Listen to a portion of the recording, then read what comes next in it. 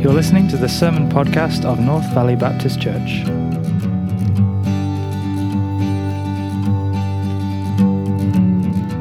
This week's message is preached by Pastor Scott McGrady.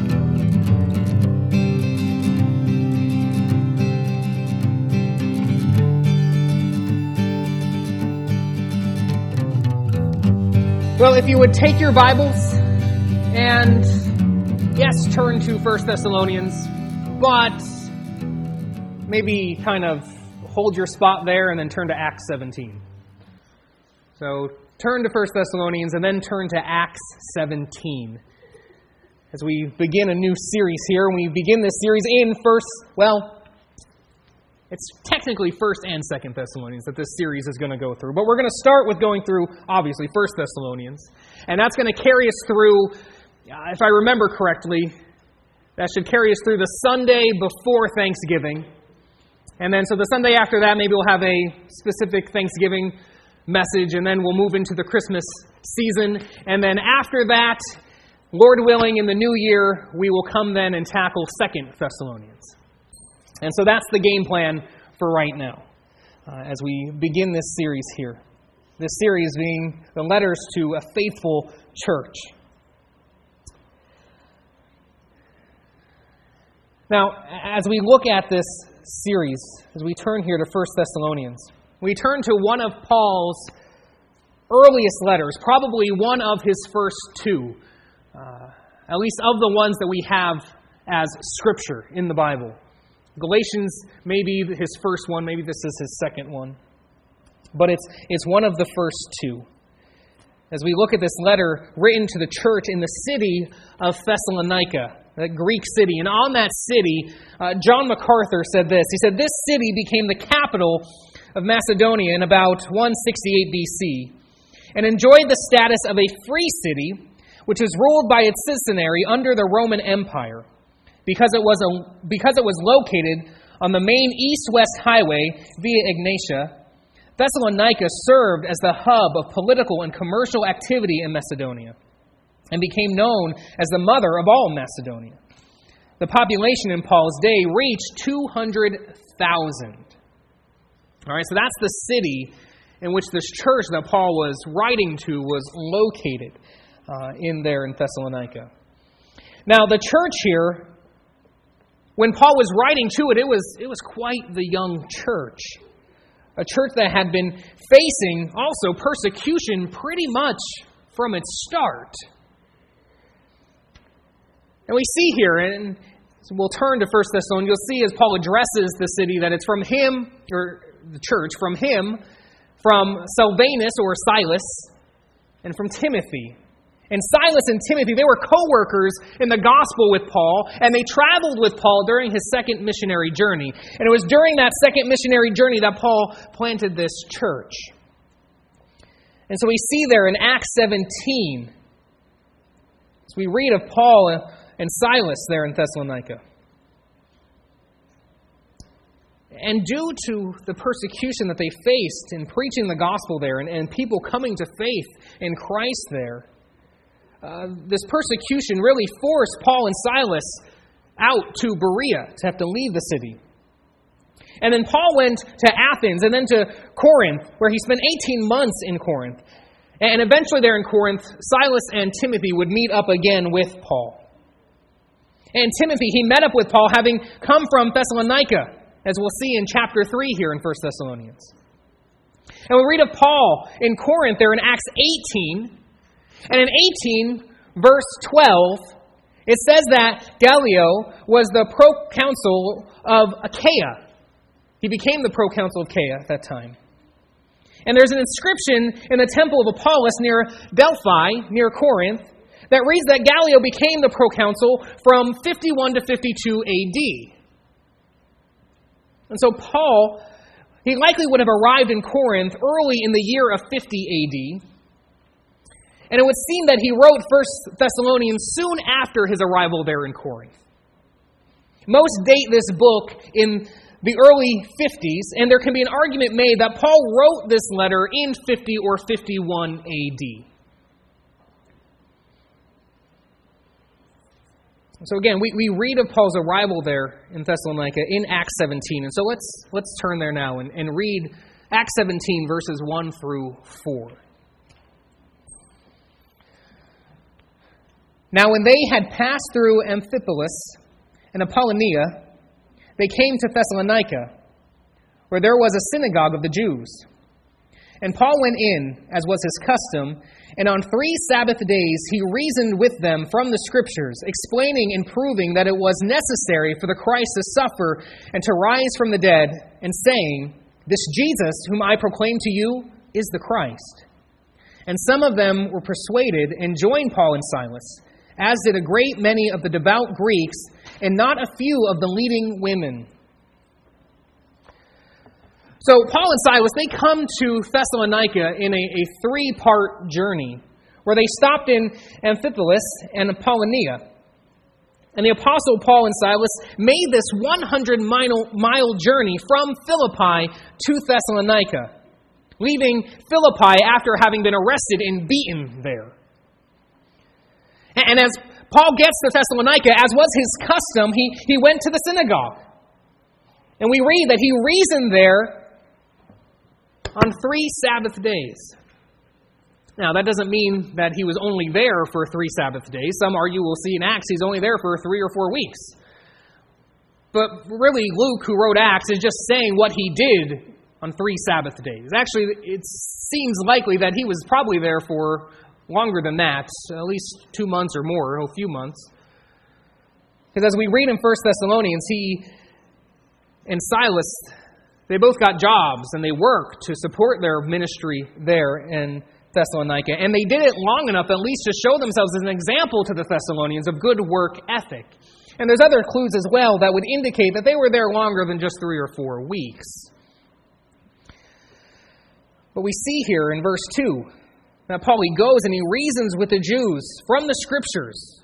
And again, verse 3 says, explaining and proving that it was necessary for the Christ to suffer and rise from the dead, and saying, "This Jesus whom I proclaim to you is the Christ." Man, what an important message that was and is for the Jews. That it was necessary for the Christ to die and rise again, and that Jesus is that Christ.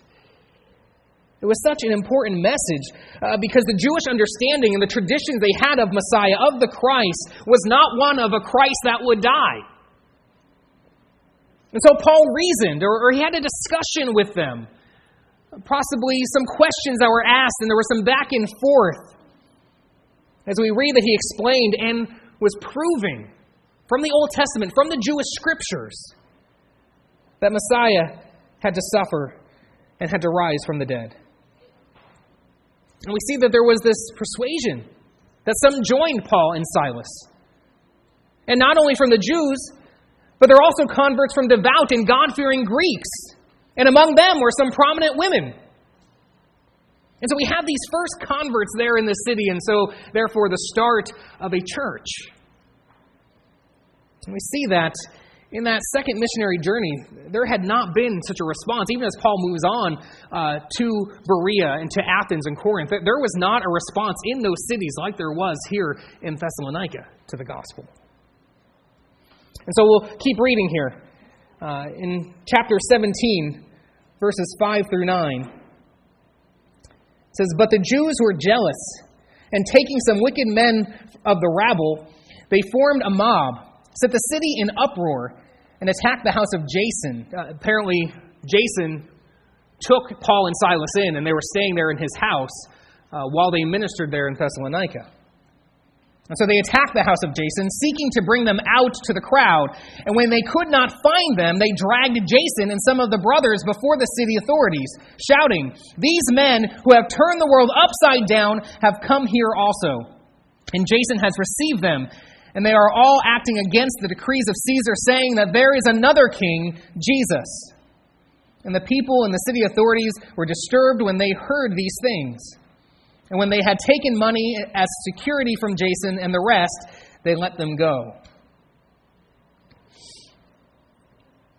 So again, there was persecution almost from the start of this church here in Thessalonica. And at this time, too, you can turn back to 1 Thessalonians as well. Again, this church was one that knew persecution and knew it well. And really, the world will always stand in opposition to the church. We as a church in 21st century America, if we're honest, we've really been sitting easy and at peace for an unprecedented long time.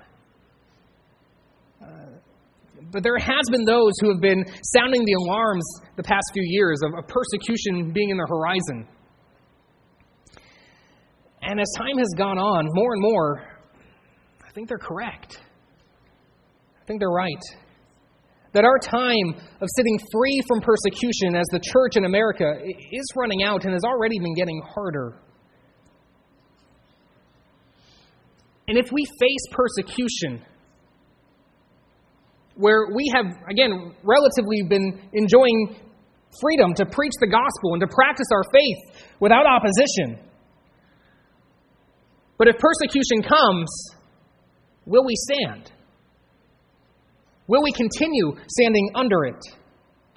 I think it's a fair question to ask to believers whose coming to faith did not face opposition from the world. Now, I know that some of you have had opposition to, for example, family members. There was family members that were not happy that you came to faith in Christ.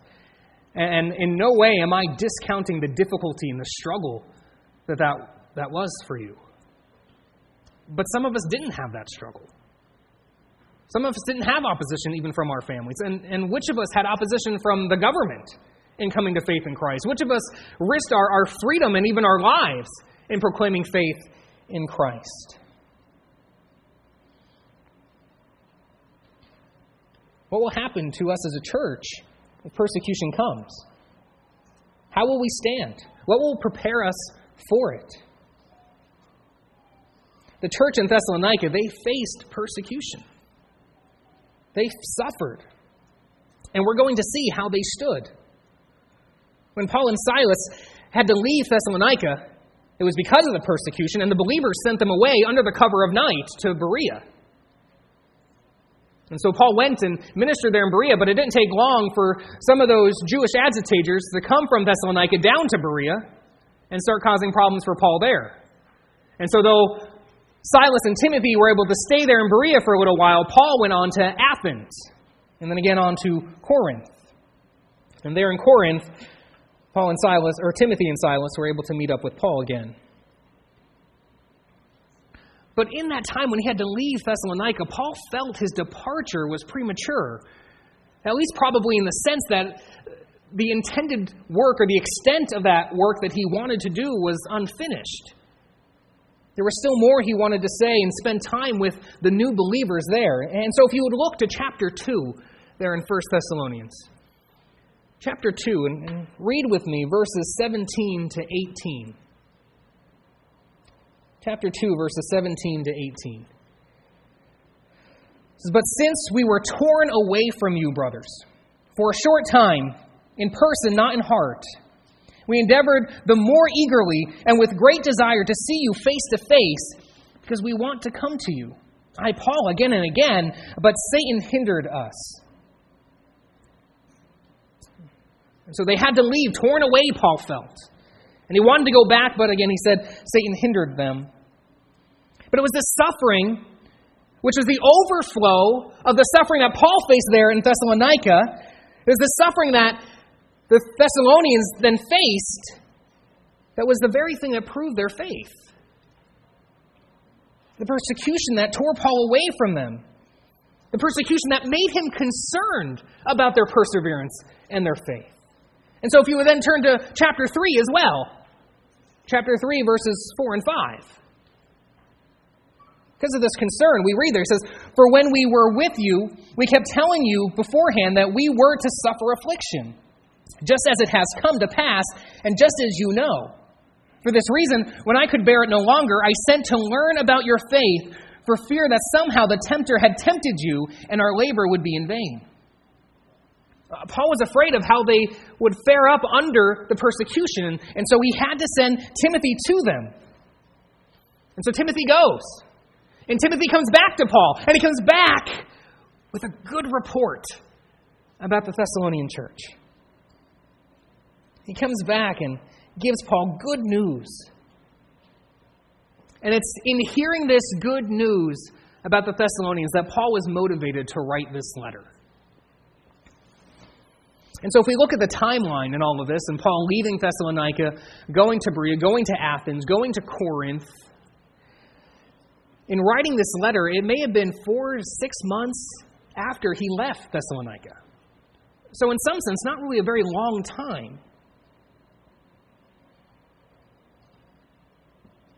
And so then as we go through 1 Thessalonians, I want us to think about a few things.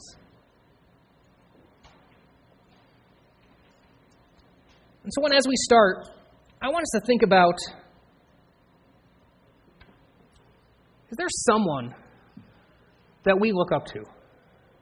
Is there someone that is a hero to us? Don't say Batman and Spider-Man. No. I mean, if you're going to, Batman and Spider-Man are the two that you should say, but... No, I'm talking about someone who's someone we can look up to and say, listen, I want to be like them. That we look and we admire their walk with the Lord, their leadership, the things that they do, their humility. And we say, listen, they're an example for me to follow.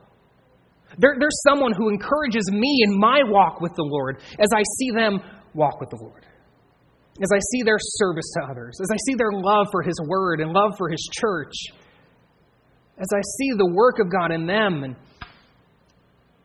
there's someone that encourages me that I want to be like. They're, in a sense, then my hero. Do we have someone like that?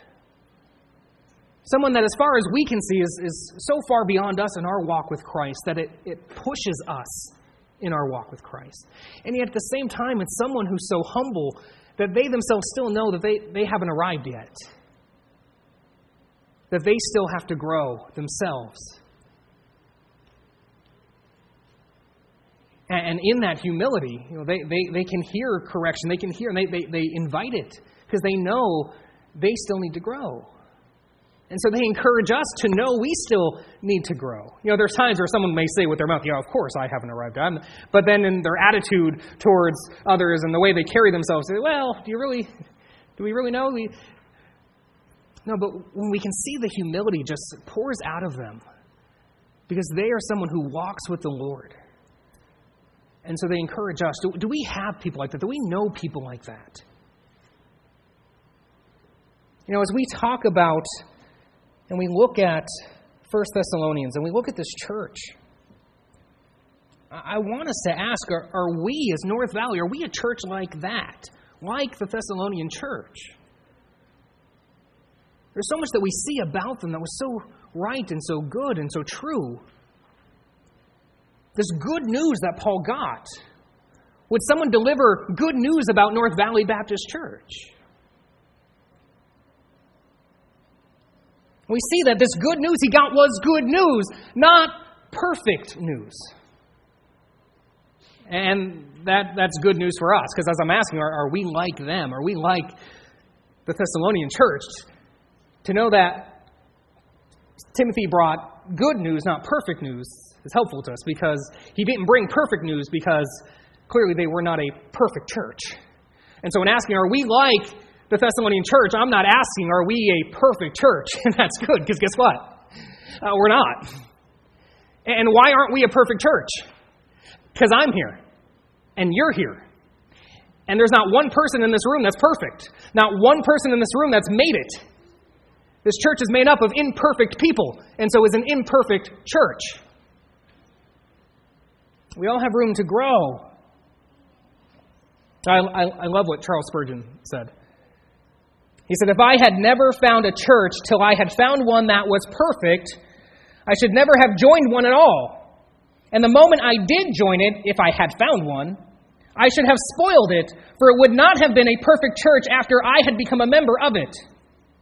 Still, imperfect as it is the dearest place on earth to us. Can we say that? Can we say that about North Valley? That, man, as imperfect as North Valley is, this is the dearest place to us, where I gather with my brothers and sisters in Christ, where they encourage me and I can encourage them, and we gather together and we love each other and we serve each other. We worship the Lord together. We're united together. No, we're not perfect, but man, this is the place to be. And I don't want to say too much about this for a couple of reasons. One, right now is not the time I planned to say, but the thing is, too, I've had concerns with streaming the service and those things of the temptation that there could be and thinking, hey, I'm good because at least I'm watching. But that's not being together. Man, if this is the dearest place to us, we want to be here together, face to face, truly being with one another. I mean, even Paul, as he talked about the Thessalonians and he had to be torn from them, he's torn from them in person, but not in heart. But again, even though his heart was there with them, it still didn't beat being with them face to face. And when this is the dearest place for us, it doesn't beat being face to face together. Man, we should want to gather. Gather because our Lord commands us to gather. And gather because we love each other. We want to be together. We want to have that encouragement and grow together and worship together. And so, no, we're not a perfect church. And the church in Thessalonica was not a perfect church. But Paul addresses this young church. Paul was encouraged, as we see in chapter 3, verse 6, encouraged, being brought good news about their faith and love. And a matter of fact, we see that this was a church that was known for their faith. They were known for it. Look at chapter 1. Chapter 1, verse 7 and 8. Chapter 1, verse 7 and 8. And what do we read there? It says, so that you became an example to all the believers in Macedonia and in Achaia. For not only has the word of the Lord sounded forth from you in Macedonia and Achaia, but your faith in God has gone forth everywhere, so that we need not say anything. We don't need to tell anybody about your faith. They already know. They know your reputation. They know what you're all about. They know. And so again, I ask, are we a church like that? Can it be said of the membership of North Valley Baptist Church that because of our faith, we are an example to the believers in our area? Can it be said that we are examples as we are imitators of the apostles and of Jesus? That the gospel goes out from us wherever we go. That we take it with us wherever we go. People hear the gospel because of North Valley Baptist Church.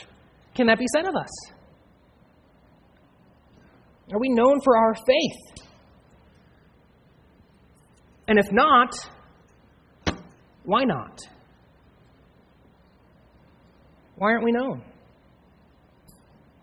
In the face of suffering, are we known for our faith? If we do suffer, will we be known for our faith? If not, why not? These are questions we need to answer. Again, we know we're not a perfect church, but are we a church that wants to grow? Are we a church that wants to follow the example of the apostles, to follow and imitate Christ? Do we want to grow? Being willing to recognize where we fall short? Do we want to search the Scriptures to take in the plain reading of God's Word? Do we want to hear and read the Word of God preserved for us as we hear the authorities of the apostles as they give us God's Word? And that when we can recognize that there's an area of our lives that stands in opposition to God's Word, that it's not God's Word that needs to change. It's us that needs to change. And so will we submit ourselves to that? Again, Timothy brought good news about this church. But that doesn't mean that there weren't certain areas in the church that needed to be addressed. And there weren't misconceptions that needed to be clarified. And so Paul addresses those issues. We see he addresses morality there in the church. And it's interesting as we'll come to that even in the midst of suffering, it was God's will and is God's will for his people to be holy. The Apostle Peter wrote a whole letter in which the point of that letter is that our response to suffering should be holiness. That we're to be holy.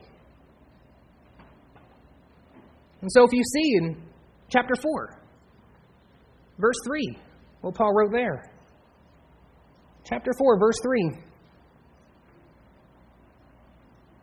For this is the will of God, your sanctification, your holiness, that you abstain from sexual immorality. And he goes on and he teaches on sexual morality and being pure. And then he goes on and continues instruction on love for one another. And Paul instructs them on what it looks like to live in view of outsiders, of unbelievers. And what it looks like to live in the view of unbelievers is to live a quiet life and to be an example of good work ethic. Also, Paul gave them clarification, informing them and in comforting them to give them understanding that those brothers and sisters in Christ who had died,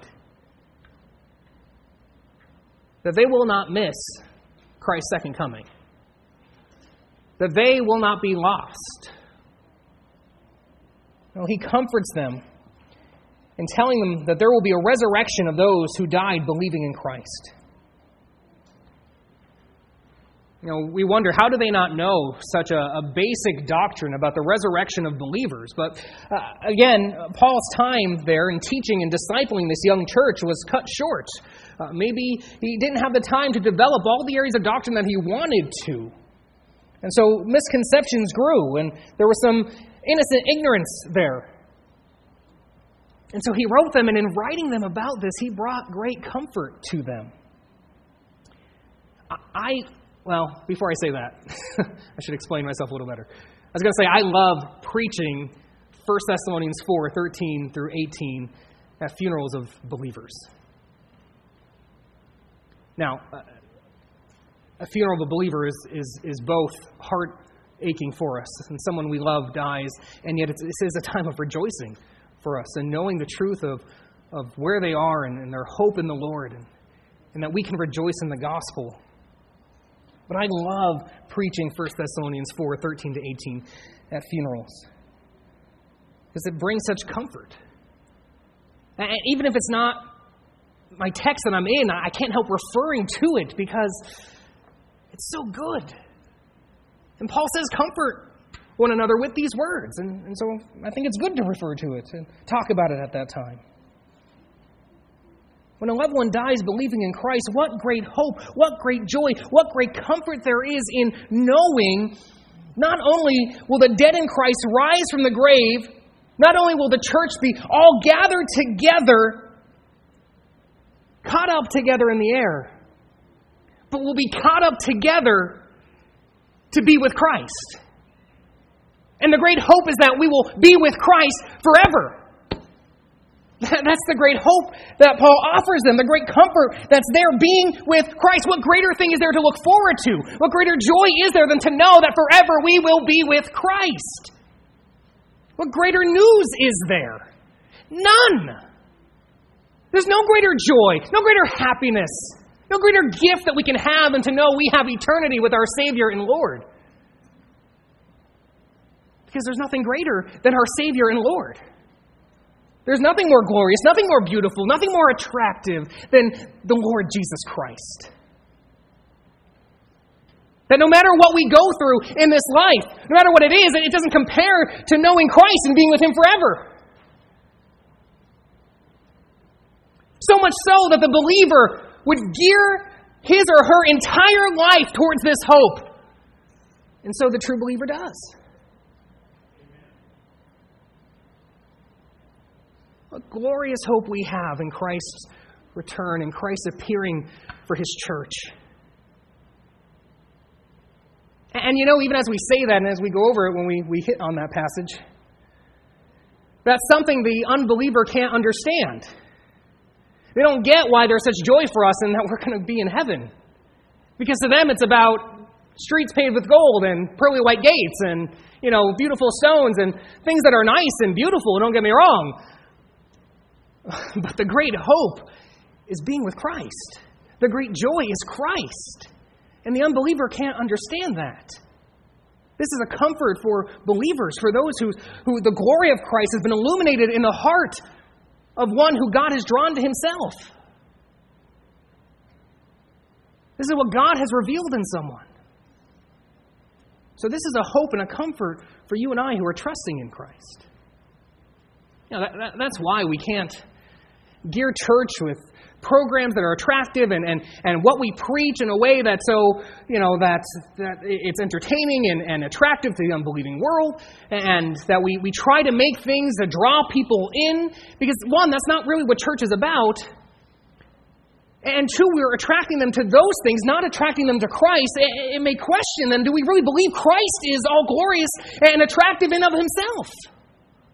That we preach Christ, and that's what we want to bring people into. We want them to see that it's glorious, the hope that we have, that we're going to spend eternity with Christ. We don't want them to come because the music sounds nice. It's nice that the music sounds nice, don't get me wrong. But we want them to come because of Christ. Look to Christ. Look how great He is. And all we can do is proclaim Christ, proclaim the Word, and let God do the work of opening up their eyes to see how glorious and how beautiful and how wonderful He is, that they would rejoice in the hope and have comfort in the promise that if they trust in Jesus Christ as their Lord and Savior, they will have eternity with Him. That's the great hope that Paul offers. How good is that? How great is that? And all that Paul gives and goes on about what's coming, the future. What do they live in light of? So again, in any way, are we like this church, this young church? We here, North Valley Baptist Church, North Valley is relatively speaking, a young church. Not even 20 years old.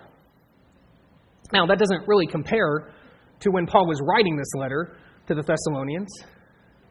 Writing this letter maybe not even a year, or maybe just a little over a year from the time of the first converts there in the city. It was quite the young church that he was writing to. And yet their faith was undeniable. The fact that God had done a work among them was undeniable.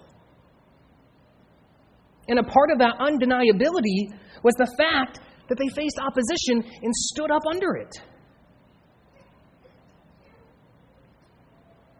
Truth be told, if we're going to stand for the truth, if we're going to stand known for our faith, for biblical principles, for the exclusive gospel, which we proclaim wherever we go, if that's the case, we should know we're going to face opposition. As the Thessalonians, as they received the Word of God, they received it with much affliction. And Paul tells them that in that way, they were imitators of Christ.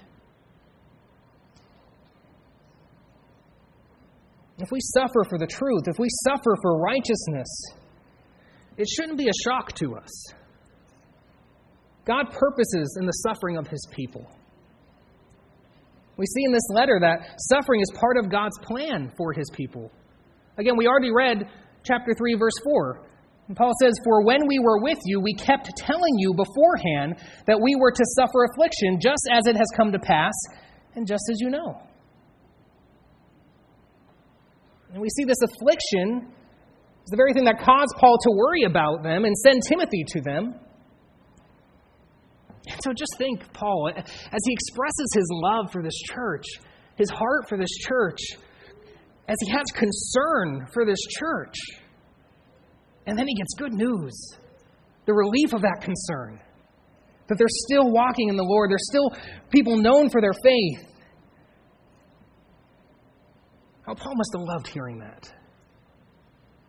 In this letter, we see the heart of Paul in pastoring this church and loving this church. Again, we see at the beginning of this letter that Paul prayed for the church and gave God thanks for the work he had done among them. Paul also prayed that he would be able to make it back to them, to see the believers there in Thessalonica. And we'll read of Paul praying that God would continue his work in them. Apparently, too, there were those there in the city that were trying to destroy the faith of those believers by discrediting Paul, since Paul was the one who first brought the gospel to them. And so in this letter, we'll also see Paul defend his ministry there in the city of Thessalonica.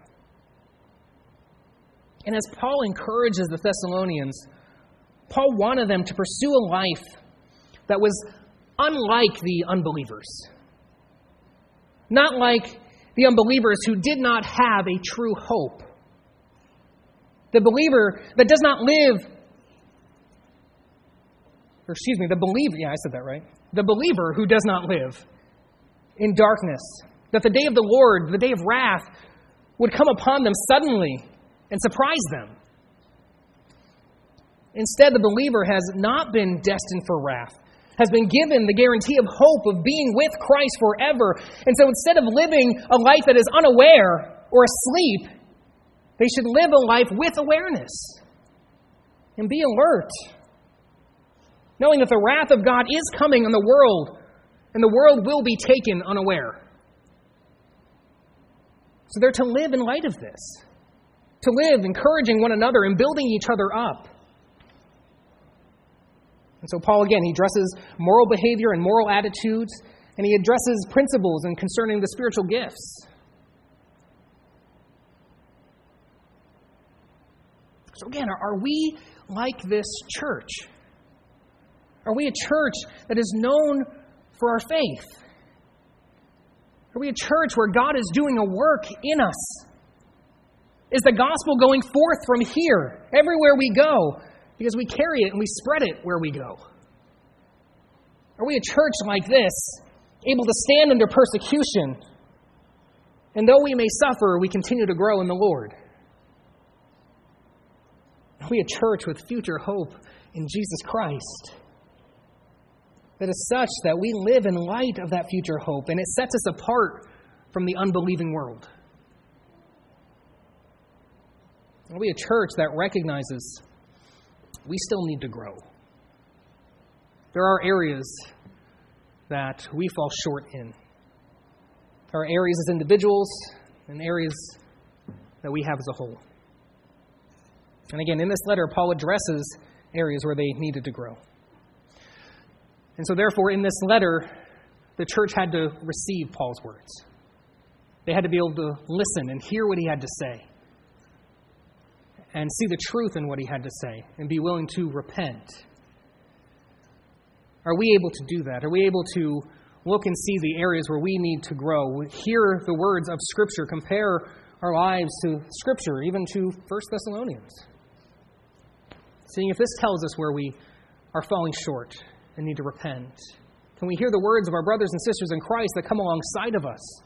Be willing to take in what they say and consider it, and therefore recognize areas where we truly need to grow. Are we able to do that? If we're not, we risk a lot.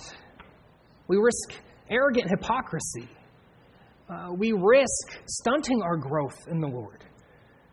We risk living out in the power of the gospel and God's word. We risk not being a church like the Thessalonians, who again were known for their faith. No one had to tell the surrounding area about the faith of the Thessalonians. They knew. It was already known. This was a church that honored God in all that they did. Are we a church that's going to seek to honor God in all that we do? That our hope is not in the things of the here and now. We have a future hope. We know what's coming for this world. We live in light of it. We know what God has granted us through Jesus Christ. We live in light of it. We are grateful and we're growing. I hope that we can ask that question as we're going through 1 Thessalonians. That we can see, are we a church like this? And how do we become a church like this? How do we grow in the Lord? How do we continue to walk in Him and be known for our faith? Let's pray.